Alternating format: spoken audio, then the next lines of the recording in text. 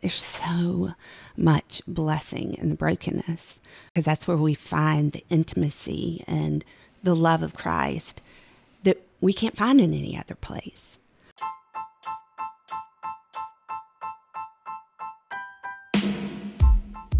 Well, hello and welcome to the Meet Me in Isaiah podcast. My name is Marnie Clark. I am your host, and I am so thrilled to welcome Ann Adams to our show today. Ann is founder of A Blessed Womb, which is an organization that brings women together who struggle with infertility. She wrote a book by the same name, A Blessed Womb, and today she shares with us out of Isaiah 6, and that is the chapter that focuses on the calling of Isaiah. Well, I'm so excited to be here with my friend Ann Adams, and I'm so grateful to Christy, who I work with at Beacon People, for just urging me to get this book called A Blessed Womb. And she said, it doesn't matter that you're not struggling with infertility. It really is a book for everybody. And I could identify reading it with just general brokenness, grief that I've experienced personally. And it really touched me. And of course, the first page that you open to, it talks about, or it has the verse written out, Isaiah 58:11, which is such a beautiful verse. And I'm so excited to get to open up Isaiah with you, Ann. Oh, me too. I'm thrilled. And so, of course, I assumed, I'm like, okay, so what do you want to say? I'm thinking, what do you want to say about Isaiah 58:11? And you've got another verse that you're going to talk with us about That's today. Right. Isaiah never fails, never disappoints.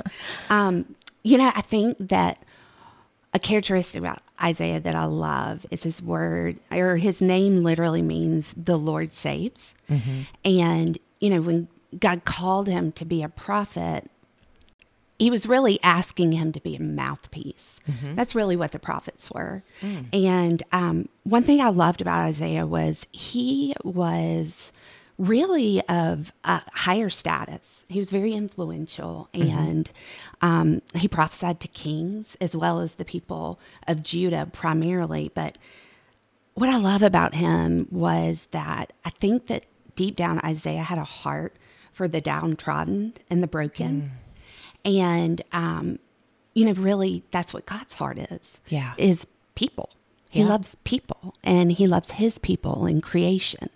And so Isaiah, even comparing to the context of today, Isaiah was in a position where he didn't have to be mindful of those who were beneath him. Yet his heart was broken by the same thing that broke God's heart. And that's the cries and the suffering of his people. That is such a beautiful perspective. I've never thought about that. Oh, yes. And with his status, that he did not have to enter in. Exactly. The way Jesus did, of course. And it also probably was not popular. It wasn't the cool thing to do. Prophets weren't really popular. No. Especially what God called Isaiah to do and say. Isaiah, I love how, with it, like you've said before, with it being the first part judgment and the last part just wonderful grace and redemption. It's like, if it were just a book, like any book, like if I had to get through half of blessed brokenness and it was nothing but brokenness, and I would just be, I probably wouldn't be able to keep reading. So I'm so glad we know some of them. Yeah. We tend to pick out the verses we like toward the end of Isaiah and put them on. You don't see a lot of the first side of Isaiah on little, Absolutely. cute Canva pictures on Instagram. Not at all. I think one thing I love too is that Isaiah knew from the beginning that his ministry would not be accepted by his people. He knew it was going to be a flop in his day. And God really warned him of that from the beginning, yet he was obedient. And he stepped into that. And, he was willing to step beyond himself, his status, and, what later became his life. Because history has him recorded as being a martyr and being sawed in half. Yeah. for all of his prophecies. Yeah. You know, you say things that people don't want to hear long enough, and they have the power to do that. That's what happens. Yeah. Man, I mean, can you imagine? I'm like thinking of it, of course, in terms of myself, because, you know, that's what we are, selfish creatures. But I'm like, so if God were to say, you know, I want you to have this Meet Me in Isaiah podcast, and it's going to be an absolute failure, like no one's going to listen to you. No, I mean, it's like when I go, okay, I'm going to joyfully do this, I'd be like, what are you?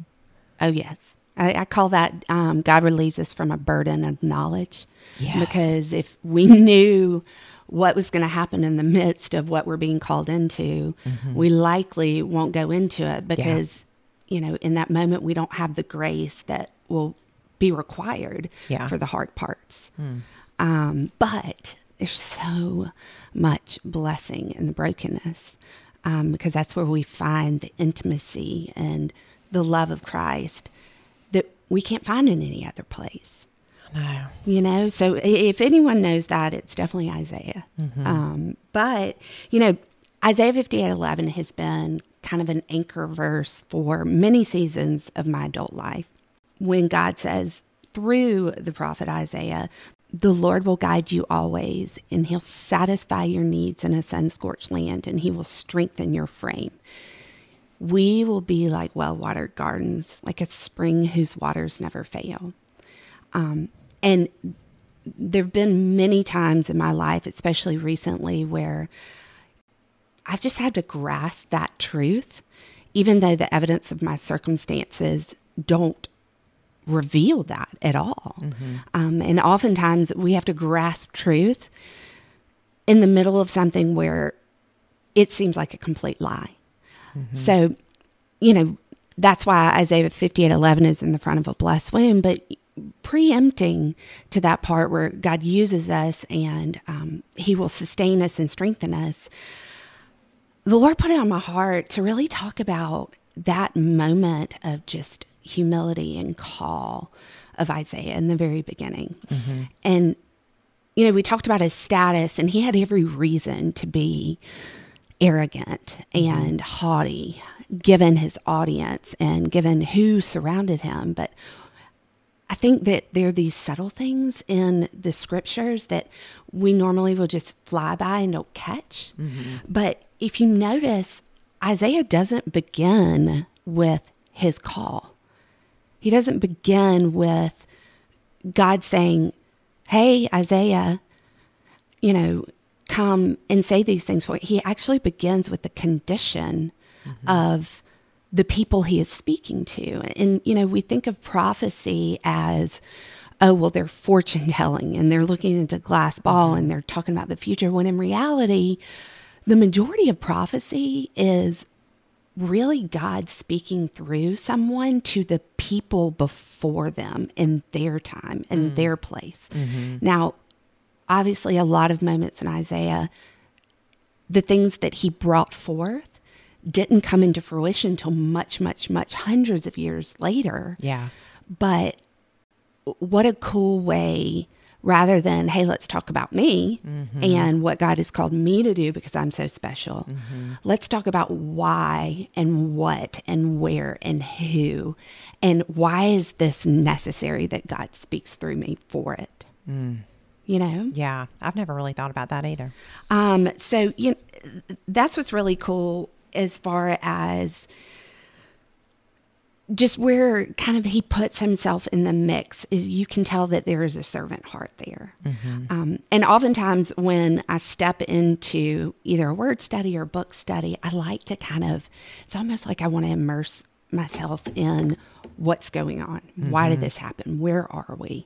And, you know, at this point, the entire kingdom of Israel is split, and we have the northern kingdom, which is 10 tribes, and they have rebelled against Judah and against God. And then we have Judah, which is the southern kingdom, and that's just the tribe of Judah and Benjamin, and they are supposed to be the ones who remain true to God.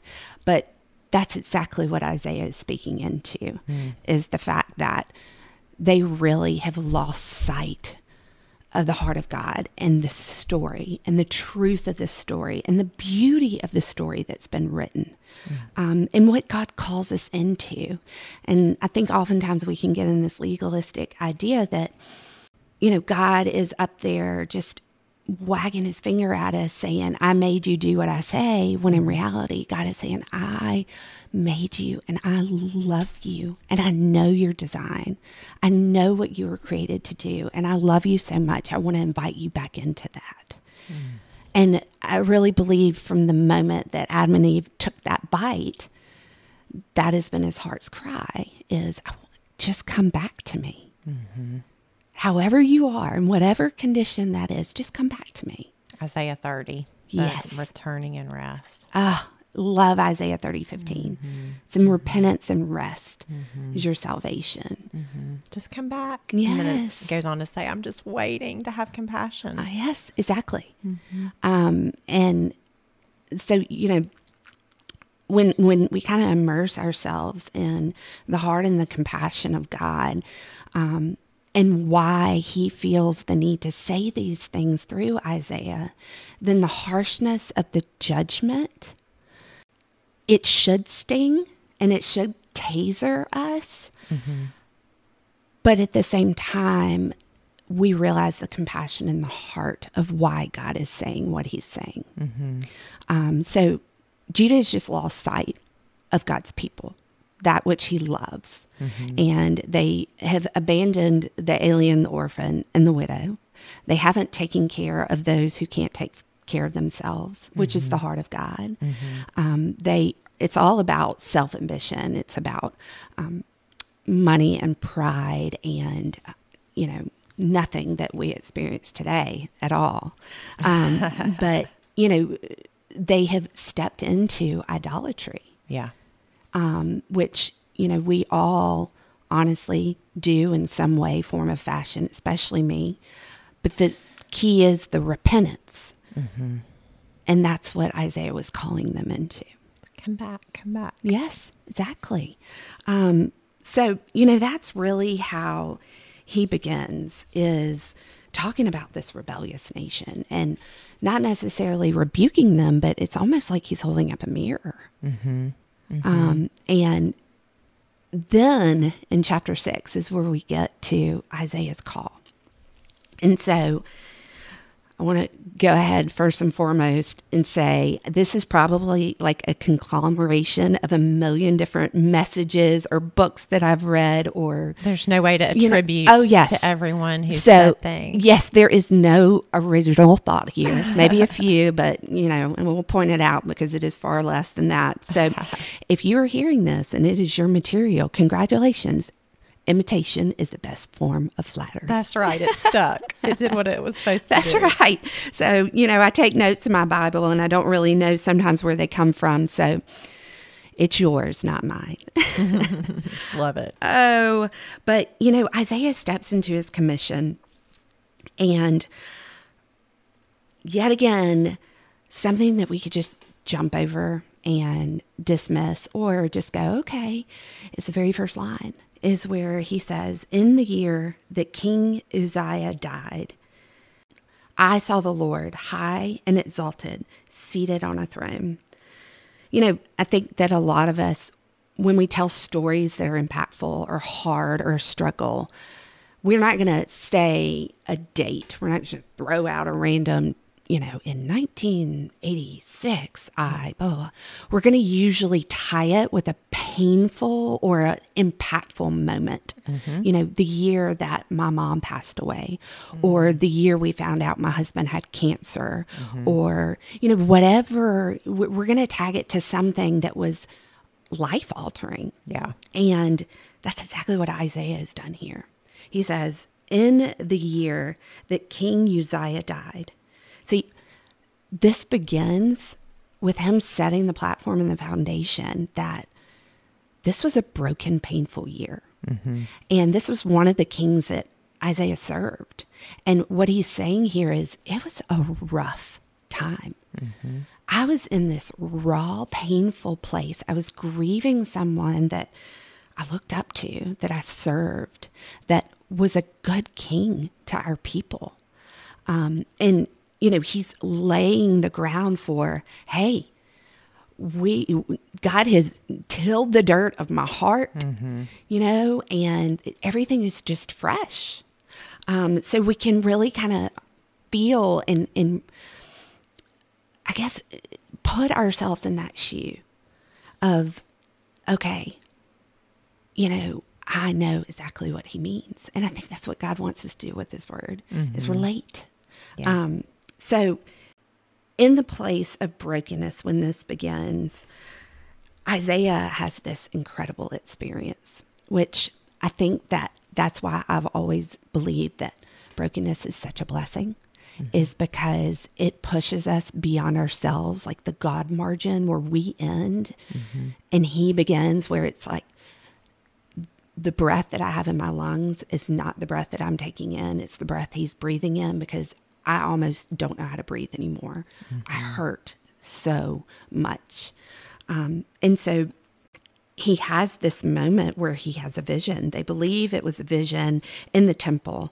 And he saw these beautiful burning beings, which were the seraphim. And he hears them say, "Holy, holy, holy is the Lord God Almighty.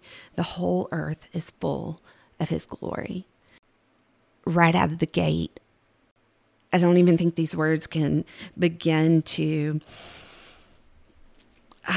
express or have the ability for our minds to conjure up an image of the goodness and the beauty and the glory and the holiness of God. But I think that, that's what he's trying to show us. Yeah. I mean, it's like he could have spent pages and pages and pages talking about that vision, but instead he just said what the angels said. It was probably too much. Yeah. Like, too much to even get into. And other than this is what the angel said. Yeah, well, and it's so true. And that's a beautiful segue into where he went, because I think he was so overwhelmed that he just realized, I really think he was wrecked by not just his sinful nature. I feel like Isaiah was wrecked by the sinful nature of God's people in general. And it was almost like he was stepping into that place with the burden of, man, we have really fallen away. And it wasn't just for himself, it was for all. Such a humble approach. And he says, "Woe is me, I'm ruined, for I am a sinful man with unclean lips, and I live among a people of unclean lips, and my eyes have seen the King, the Lord Almighty." I just think it's so he comes in and it's like he hits the floor. And the beauty of that, when he says unclean lips, what he's talking about is, the words that come out of our mouth are a reflection of the condition of our heart. So what he's saying is unclean lips is that we're sinful beings. I'm a sinful being. And it's evident by what comes through my lips. And I just think I love the poetry of Isaiah and how he depicts that for us. And so he goes on, and I just think it's so cool how he feels so wrecked by his own pain and by his own unworthiness that not by his own power or strength does he make himself cleansed and worthy to be in the presence of God. But God does it on his behalf. Yeah. When, the seraphim goes and grabs the fiery coal that's normally on the altar on the Day of Atonement in the temple, and he places it upon his lips. And at that point, he says, "Your guilt's taken away and you're atoned for." It was so instantaneous. On his behalf. Sound familiar? Yeah. Yeah. Just come as we are. It's like, and I'll put this in the show notes. It'd be too much to go into, but it's like Zechariah 3. It was the same thing. It was like when Joshua came into the presence of God, that was immediately, I'm unclean. And Right. It was put on this turban. Yes. And then Peter, when he would encounter Jesus and Yes. he saw the miracle and he was in the presence of God, he said, "Get away from me, for I'm a sinful man." Yes. It's like he was in the presence of God. He knew it. And it's the same reaction. And then Jesus, of course, called him. Yes. I mean, it's amazing. But we'll put all that in Study on Your Own, because we could go on forever about Absolutely. that. But I love it. Oh, yeah. I love And, it. you know, it kind of really shows the state of perspective for everyone, for Zechariah, for Peter, for Isaiah. When we come in and all we can see is our sinful nature, we are not seeing ourselves as God sees us. And the reason why that is because we are not seeing God as who he truly is. And we can't see ourselves if we can't see our Creator from a clear perspective. That's so beautiful. Because when Isaiah walked in, when Peter came forward, they said, "I'm messed up." And God said, "No, no, no, no. You're not. You are mine. I created you. But if it'll make you feel better, Love it. I will take this and put it on your lips, and then we'll just call it even." Yeah. So, you know, he didn't do that because God needed that. He did that because Isaiah needed that and Peter needed that. So it just is there's so much underneath the text, and there's just little hidden treasures. Like you said, we could go on and on and on. Absolutely. But this is the part that is just, it just wrecks me, is Isaiah saying, "I heard the voice of the Lord say, 'Whom shall I send? And who will go for us?'" You know, what's beautiful about that question is God is not telling Isaiah what to do. God is inviting Isaiah to be a part of the beautiful story. Broken, messed up, chaotic, but in the sovereignty of the God of the universe, it's beautiful. And that's what he does for us every day. He doesn't need us, but he loves us enough that he chooses to invite us to be a part of his story, not tell us. I'm so glad you brought that out, because a lot of times people say, and I said, you know, as you grow in your relationship with God, you say, "How do you know if it's God talking to me? How do you know?" And you do start to get to know God's voice, because he that's him. It's, "I'm inviting you. Would you like to do this? Would you like, come closer?" He's not manipulative and pressure. And this is who God is. Exactly. We're meeting him. Exactly. And, you know, same thing.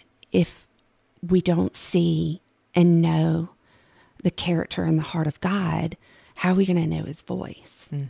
It's something that we have to become familiar with. You have And, to know that first. Yeah. you know, if anyone here wants to know how you hear from God, there's this big, beautiful love story that we have the privilege to open up every day. And when we do, his words come alive. Absolutely. You know, so that's how you hear from God. You read the Bible. So, you know, he's inviting Isaiah into this. And just like Jesus, Isaiah could have just stood there and said, bloop, nothing. Jesus had a choice. A lot of people don't realize that Jesus had the option to take the back door out of the Garden of Gethsemane. You know, Jesus knew what was going to happen, yet he chose to do it anyway. And that's the same thing. Mind-blowing. Here. Like, it's mind-blowing. Is Isaiah could have just stood there and not put his hand up.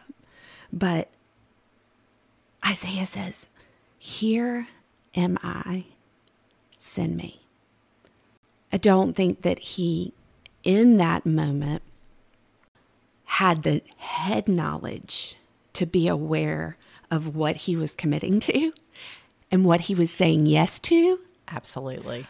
But I think that he had the heart, and he was so on fire with compassion and awe and the fearfulness of God, not afraid of God, but in awe of who God is in his presence, that it's like he almost said, I don't care. All I want is you, and I want what you want. And he didn't qualify it. You notice he didn't say, well, what exactly are you going to send me to do? I mean, where are we going? How long is this going to take? Or how much is this going to cost? That would be my question. How much is this going to cost? I can imagine if you're in the presence of God, the answer is always yes. Yes. And that's the beauty is God gives us the choice to say no. Right. But his answer was yes. And he said, here I am. Send me. This passage is also spoken in several other places that it's very similar. Moses, burning bush. Moses. And Moses says, here I am, Lord. Samuel, with a quiet whisper in his sleep. Samuel calls him by name every time. And they say, here I am. And, I really believe this is something that we're called to do each morning. Is say, Lord, here I am. Show me my assignment today. Show me the person that you love so much that needs to be embraced and to know who you are and send me and make me aware of it. And that's really, so applicable. It's not something that God only called Isaiah to do. He called us to do. And it's a privilege. Yeah. So what's just crazy about this is he calls him into this and says,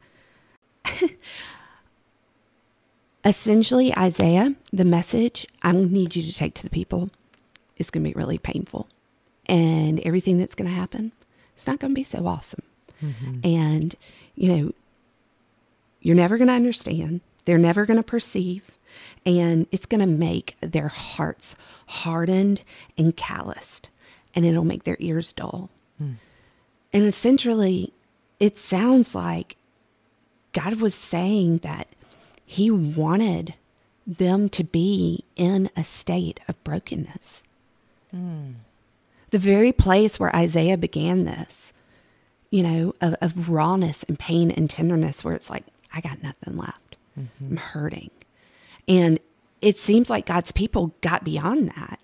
They were completely self-centered and sufficient. And, they didn't need God anymore. And unfortunately, oftentimes what gets us back to God is not the sparkles and the glitz and the glam. It's the muck and the mire and the pain and the struggle. And God had to allow his people to go into that. But he's so sweet and so compassionate that it's almost like he's giving them a heads up through Isaiah.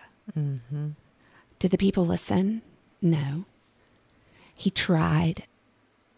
Isaiah stepped into this ministry of judgment and just the coming of armies, both Assyria and Babylon, and fear and pain. And he says a lot of people won't return from this. What amazes me is if God had said, after I just committed, here I am, send me, said, okay, I need you to go and tell them everything's going to fall apart and it's going to be miserable. It's going to be really bad. And, come back to me because you're too full of yourself. I'd be like, can we rethink that? Yeah. I mean, that would be really, yeah. I don't know. I would hope I would say yes, but. I mean, Lord, just give us the grace. Yeah. And, I love the humanity that we see in Isaiah 2, because after he says that, essentially he'll bring them into this callous, broken place where, let's be honest, that is the nourishing soil by which transformation occurs. Isaiah says, okay, but for how long, Lord?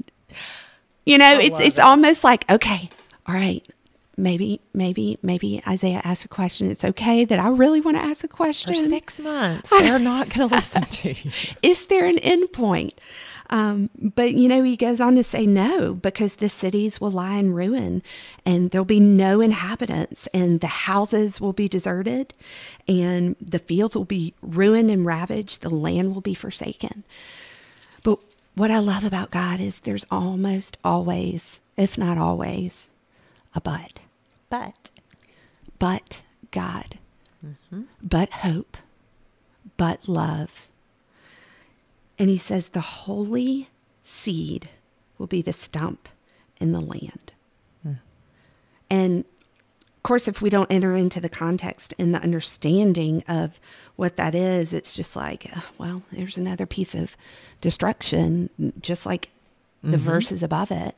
But the holy seed will be the stump in the land. See, the stump can actually become the breeding ground for new life. That there is a remnant that will remain or will return, who hears the warning that I'm trying to give my people, and who desire the heart of God, who are pure and righteous, like the people that God called before now, Abraham, Moses, Noah. Were they perfect? No.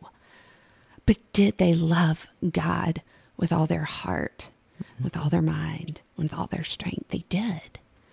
And so there's just this little hint of hope and redemption. And so in the story of Isaiah, in his beginning, we see someone who is broken, who's hurting and grieving, who is supposed to go and talk to a bunch of uppity people.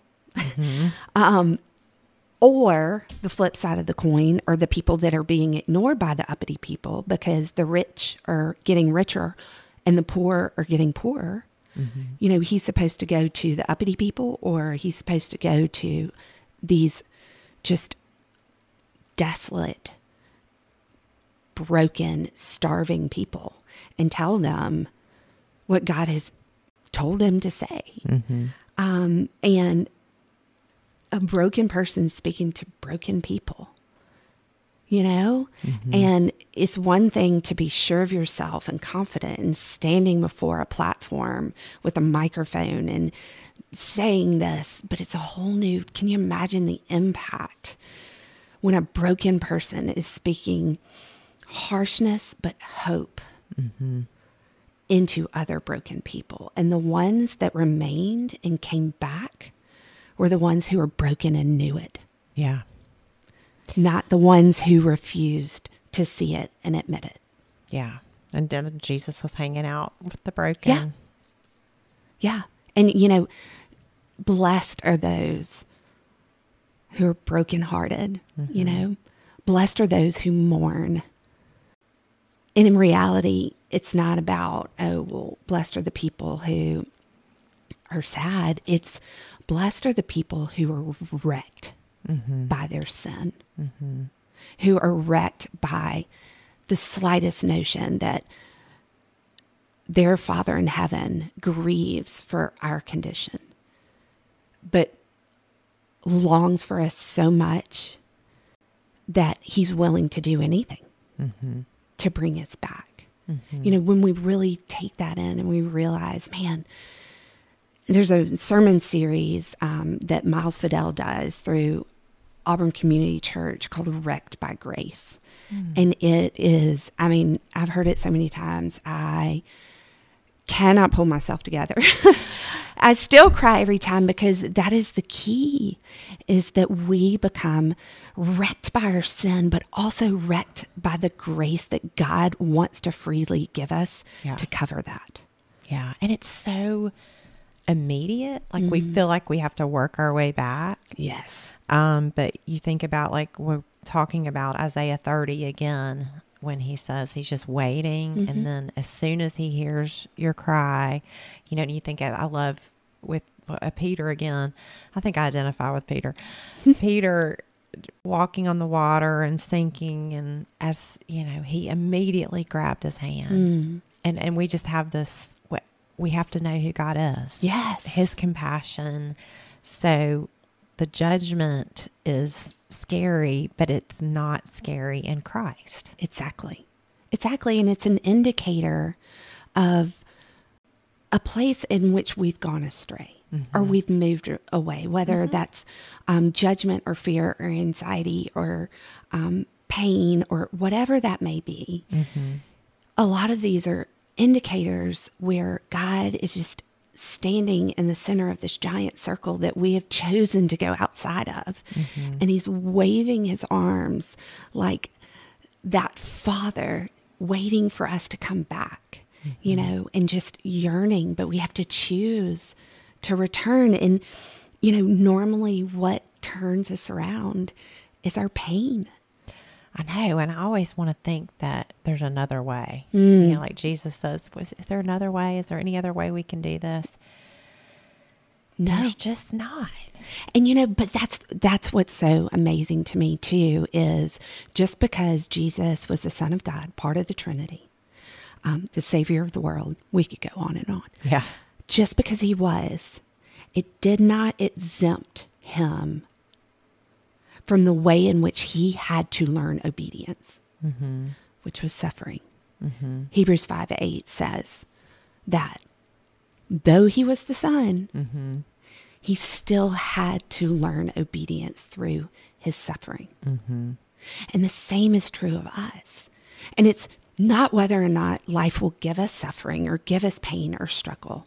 It's when it does, because it will, what are we going to do with it? Yeah. Because Jesus came out sinless, Yes. never sinned, but Yeah. still suffered. Yes. And, you know, God doesn't want us to come to him and disqualify ourselves from the grace that he freely gives. The key is God just wants us to come to him, however we are, and then let him cleanse us. But we don't have to get clean before we get there. Yeah. And that is the type of God we serve. So I have this amazing quote. I don't know who wrote it or said it, so kudos to you if it's you, but it says that pain is either a jail that imprisons or a school that empowers. And I just feel like that just bolsters up so much of what my heart is, which is just the gifts and the brokenness, and how the enemy wants us to run away from our pain or our brokenness or our struggles. And the just divine treasures we will find if we sit down in the middle of it and invite Jesus to be there with us in the midst. Because it's so beautiful at the point where he just steps into that fire. I'm glad you said that, because I was thinking about that earlier, about Isaiah 43. Yeah, it's like, when you pass through the waters, I will be with you. So he doesn't leave us. Never. Never. And you know how many times, oh gosh, I've cried out that verse in Isaiah 43.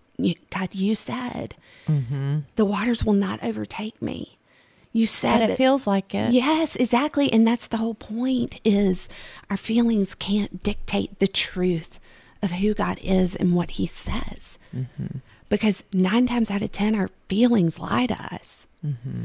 And they only have the power to dictate the outcome of our circumstances if we allow them to. And that's sometimes hard to hear. It's like a spiritual tasering of, wait a minute, you're saying it's my fault that things are so bad. And it's not always about fault. Yeah. It's about, okay, now you're equipped with the knowledge of this and how the enemy is manipulating you. Yeah. So step into the power and the control that we have. Yeah. And say, God, I'm broken. I'm struggling. But you are bigger than this. And you said you'd never leave me or forsake me. You said that you would walk through this fire and I wouldn't be burned. You would walk through this waterway with me. And it will not sweep me away. And we just have to declare that until our head and our heart align. And sometimes we have to walk away from circumstances or moments or struggles with our emotions and the truth not aligning, but also being okay with that, because that's what faith is. Yeah. And he cares about our emotions. Yes. Which is just so wonderful. And there's so many ways that the enemy tries to attack us in our pain. It's like, oh, this is your fault, or, and you address some of that in your book, but it's like, this is your fault, or if you do this, then you can get out of the, I mean, it's just like you said, it's either, that quote, it's either a prison. Right. School. Yeah. And the choice is ours. Yeah. And it's belief. Yes. It's like, do I believe, like you said, do I believe this, even though, and it's not a denial of our feelings, it's like embracing that and bringing them to him. Well, it's covering, he says he'll clothe us in righteousness. It's covering our emotions with the truth of his word and the truth of his promises. Yet again, oftentimes it's a choice. It's a choice on our part. And that's actually freeing, because sometimes that feels like, if you're in the middle of it, you're like, oh, no, you don't understand. Exactly. This does not feel like a choice. Exactly. But he does extend his hand to us. Yes. Every time. He's not run away. Exactly. He's not run away. We may not be able to see him, but he always extends and waits and calls. Yes. And whatever, fill in the blank. We've all been there, sometimes on a daily basis. But I think if we shift that question to, Lord, what are you trying to shift and change within me? What are you trying to teach me? What are you trying to melt away within me? So that I can come out of this a pure version of who you created me to be. How I can come out of this looking more like Jesus and less like me. Yeah, absolutely. We go from glory to glory. Yes. Thank you so much for being with us. This has just been so wonderful. And I just felt the Lord's presence with us, and this was such a gift to me. So thank you for sharing your pain and brokenness with us, so that we could hear God's word from that place.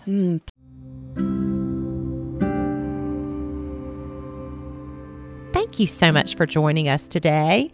If you would like to get more information on A Blessed Womb Ministry, or to purchase Anne's book, visit ablessedwomb.com.